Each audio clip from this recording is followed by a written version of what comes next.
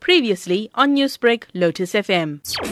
The authorities also reopened some schools also shut on August 5th when India withdrew Kashmir's special status, said the region's top Indian bureaucrat BVR Subramaniam. There would be an easing of restrictions in the next few days.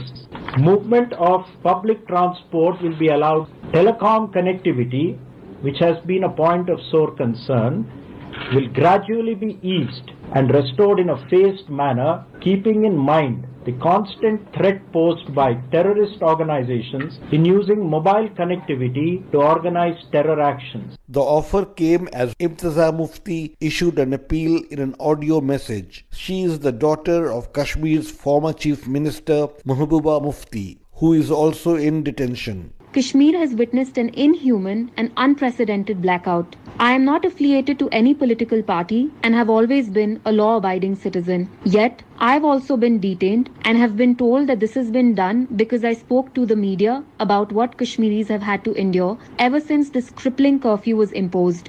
I have also been threatened with dire consequences in case I decide to speak to the media again. The girl also wrote a letter to Indian Home Minister Amit Shah, seeking an explanation. I fail to understand why I am being punished for speaking up about how this curfew has ravaged any semblance of normalcy Kashmiris had. I am being treated like a criminal and I am under constant surveillance. I fear for my life along with those Kashmiris who have spoken up.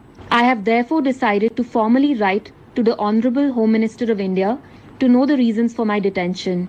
The developments also coincided with a debate among Security Council members on Kashmir. Pakistan's envoy to the UN, Maliha Lodhi, warned Islamabad will step up its campaign. This is the first step that Pakistan, on Pakistan's request, that we have taken on behalf of the people of Jammu and Kashmir.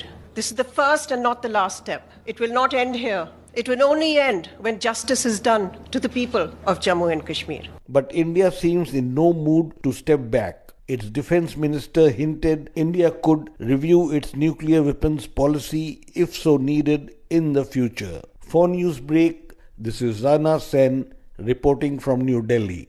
Newsbreak, Lotus FM, powered by SABC News.